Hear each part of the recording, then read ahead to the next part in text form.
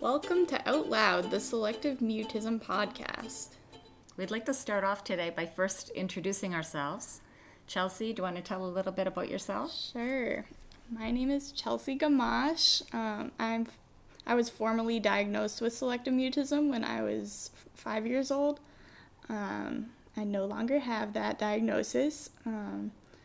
I went on to get my bachelor's degree in psychology, and I just finished up my master's program in behavior analysis this month. So I'm really excited to have some free time to work on a podcast.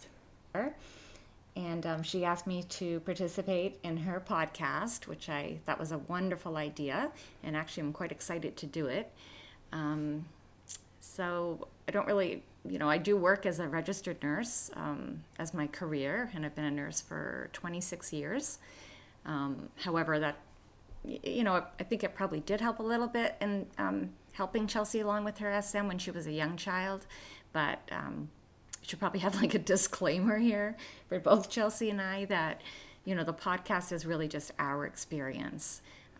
We're not professionals. And I forgot to say, I am a behavior analyst in the making, but I don't work with kids who have selective mutism. I work with people on the autism spectrum. Mm-hmm.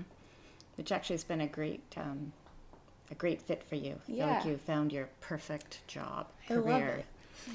Yeah. Anyway, so it'll be Chelsea and I hosting the podcast, and we hope you enjoy it. Yes, we want to help people who are struggling with selective mutism right now, including parents and teachers and kids themselves. Teens, a lot of teens out there, although... Yeah, they're underserved. Mm-hmm. Yeah, and just anyone really whose lives are touched by selective mutism. I mean, it can be cousins, grandparents, anybody. And even if you don't have somebody with SM, it's just good to be aware of kids out there that you may just think are shy or rude or whatever, that they may actually be struggling with SM. Right. We want to educate and also be a support system for people who are dealing with selective mutism. Yeah, just to have a podcast where everybody can go, sort of share experiences, listen, learn, and just come together. Chelsea, did you want to start off by giving us a definition of SM and just sort of clarifying what SM is for people that don't yet know? Okay. So I have the official definition from the DSM, which is the Diagnostic and Statistical Manual of Mental Disorders. So we're just going to talk about the official definition, and then we can talk about what it actually means. So what is the DSM?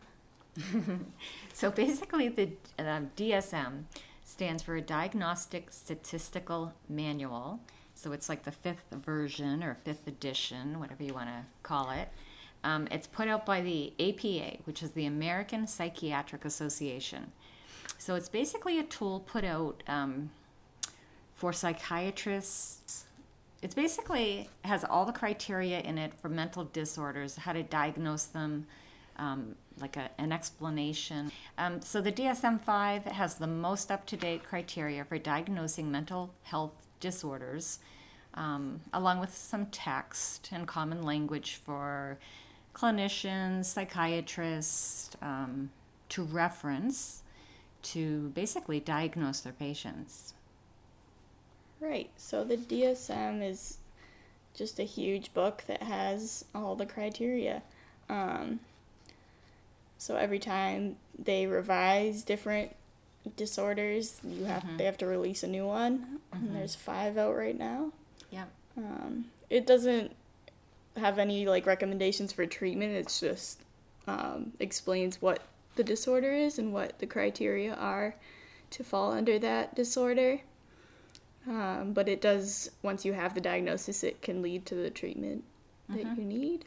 Yep. I think when I first graduated nursing school, which was 26 years ago, I remember the DSM-3. And so now we're on DSM-5. Right. So it's probably, I don't know how often they update it, but just as a reference. Yep. Kind of like the Bible for mental health disorders. Right. For physicians. I don't know if that will offend anybody. No.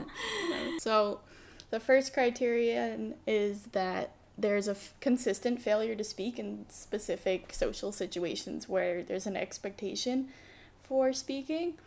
So, a child may speak in the home, but not in school or public settings, which is often when it's diagnosed because it becomes noticeable when a kid starts school and they aren't talking in that setting. And then the second criterion is the disturbance interferes with their educational achievement or social achievement, which makes sense. That's just the definition for a disorder. And then, let's see. It also has to last for a certain specific amount of time. So it has to last for at least 1 month, and that can include the first month of school. Right, because sometimes there's that initial like warm-up period, so that really doesn't count. Yep.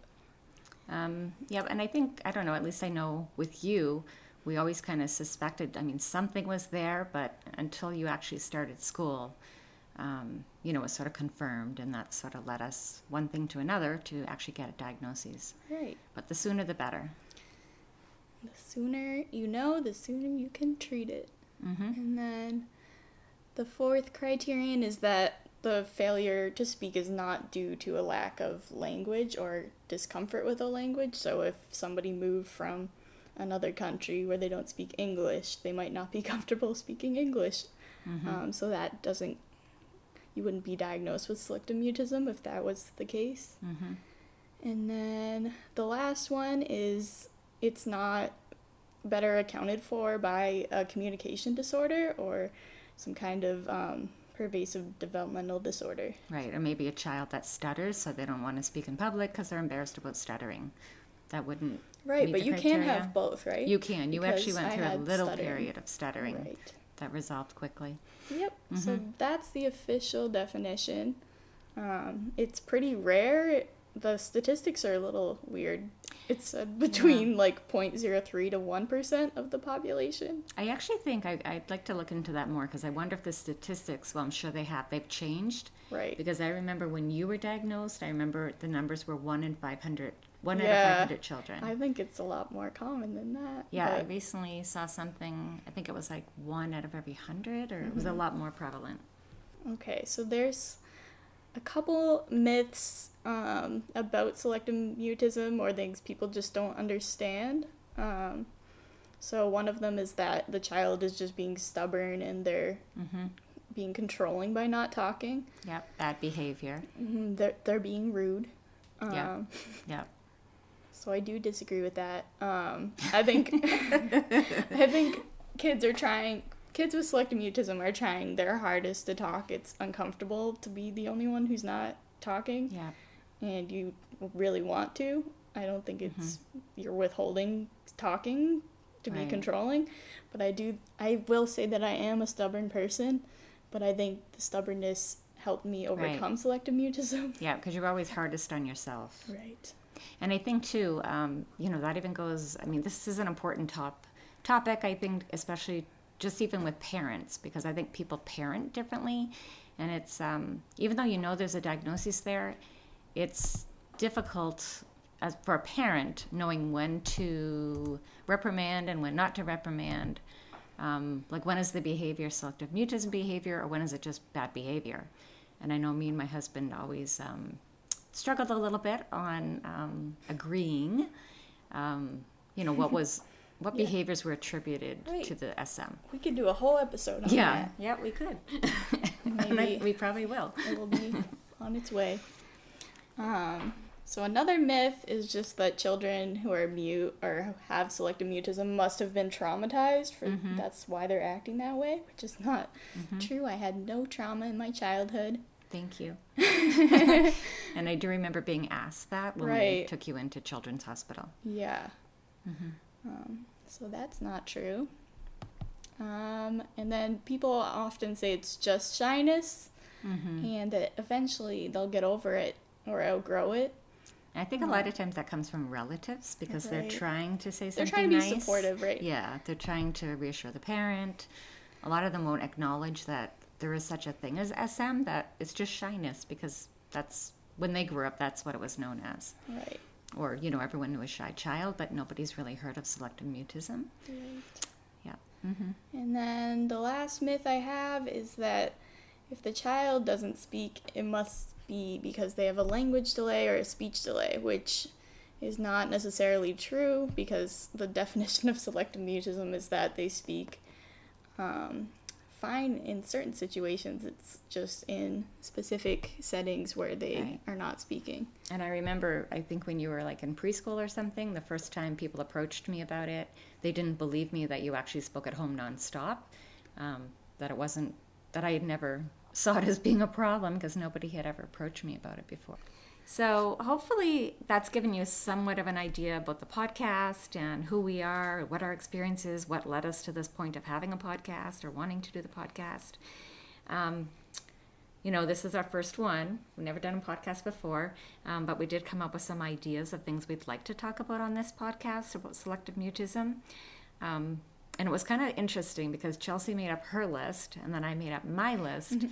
And it was just interesting to see her ideas versus my ideas and then where they kind of overlapped, and it was just interesting. We have a lot of the same topics. We do, but then some of them were interesting. Like my first one I had down was for Chelsea to talk about her feelings, what it felt like to be a child with SM. So that was on my list, which I thought would be really interesting because I know as a parent, that was one of the hardest things. Just like, what is she thinking? What is she experiencing? Yeah. And then just basic signs of SM because there's a lot of other symptoms besides the speaking aspect of SM. Right. And that was kind of the more confusing part for me as a parent, like what was really going on. I also thought, being a nurse and then Chelsea's background, getting her master's, maybe devoting an episode to just different literature and studies that were done, case studies or whatever, like in journals. And can review some studies. Like what's out there? What are the professionals reading about SM? And what do we think of it? So I think, just parenting an SM child, obviously, we'll cover that. And with school just starting, I think, having an episode, maybe one of our earlier episodes. Yeah. Devoted to school, teachers, classroom. I remember when I was a kid, I had a lot of criticisms for teachers, even though I was but I couldn't express how they could help me at that point. So it would be good to talk about what they can do to be supportive and promote progress. Yeah. I think the biggest, number one thing, if I could just generalize in one sentence, I think the biggest attribute for a teacher would be to form a trusting relationship. Right. So I think the biggest thing... Build rapport. Yeah, build rapport. And I think the biggest thing, we were so lucky in first grade to have Miss Kim, who actually before school started came over to the house and met Chelsea and went up to her bedroom. They just spent some alone time, and that was super important. That was great. I got off to a good start in first grade. What else? I think we like to go into different treatment options and the therapies that are out there and how to find the right therapist for your child. And there are different philosophies out there on treating SM, so we can get into that. And then there's a big debate about meds or no meds. Yeah, it's controversial. It is. It is a tough decision, and it's very individual, but we can go over the pros and cons and just different experiences with that. And I think, I think it changes too. I mean, the young child issues having SM are kind of more obvious and upfront, but I think as you age and becoming a teenager, it's like a whole different set of issues. Right. I think it's viewed as a childhood disorder too, so there's not like treatment for teens as far as I know. Yeah, but it seems reading online, a lot of kids have slipped through the cracks and not gotten treatment or haven't responded to treatment or haven't had access to treatment. So there's a lot of struggling teens out there, and it breaks my heart to read online that somebody can make it to their teen years and still be struggling. Did you talk about your different diagnoses that you had as a child? No. Because they're it's not just SM. Usually there are comorbid. Right. So we could talk a lot about anxiety. I think that's always, it's just part of selective mutism. It's like the driving force. And I do have, I think I was diagnosed with social phobia and generalized anxiety disorder, which I still struggle with social anxiety today. And that was at Boston Children's Hospital. We had taken Chelsea. So that's where she received her diagnoses. And I think it's important, too, because it even took us a while to sort of differentiate anxiety from selective mutism. Right. Chelsea had actually participated one summer as a teen with Brave Buddies at CMI, Child Mind Institute in New York City. We went and stayed for a week so that she could help Dr. Kurtz with the program as a volunteer. And he actually said to us for the first time that her SM was cured. Yeah, which was pretty shocking. Yeah, we were really taken aback by that. We hadn't considered that her SM was cured. No, that never occurred to me, that just because I no longer meet the criteria, that means I don't have selective mutism anymore, even though I still have anxiety. So we were kind of confusing the two. I just lumped them together in my brain. So that was actually, we kind of argued a little bit with him initially when he said that. We didn't really believe him. Right. But, so that's an interesting thing to talk about. And I think just another podcast could be just how SM has affected your life, because I think depending on the child, the longer it exists, the more you suffer socially. Just learning those normal social cues and... Right, and you miss out on things. Yeah, you miss out on a lot. Right. Yeah, you can miss out on a lot. And that's actually, we did actually end up doing some medication, and that was why, because I just felt like you were missing out on your childhood, and you wanted your childhood. So for us, that was the right decision. Anyway, there's so much. It's like endless topics that we could talk about. But we do plan on having some guests on the podcast too. We haven't reached out to anyone yet, but we've got a list of people that we would like to have on the podcast. Yep. So we'll see, we'll reach out to them and see if we can get them on. Having the internet or whatever is a great thing. So we'll have to, using Skype or whatever to enable that. We gotta figure out how to do that. Yep. Anyway, we're sort of just figuring this whole thing out and trying to put it together, and hopefully you'll follow us along for the journey. Yeah, I promise we'll try to get better as we go on. I hope we will get better. I hope so. Thank you for sticking with us for our first episode of Out Loud. We hope you join us for our next episode, where we'll be discussing school and all things related. Click subscribe to be notified of our future episodes, and follow us on Facebook and Instagram.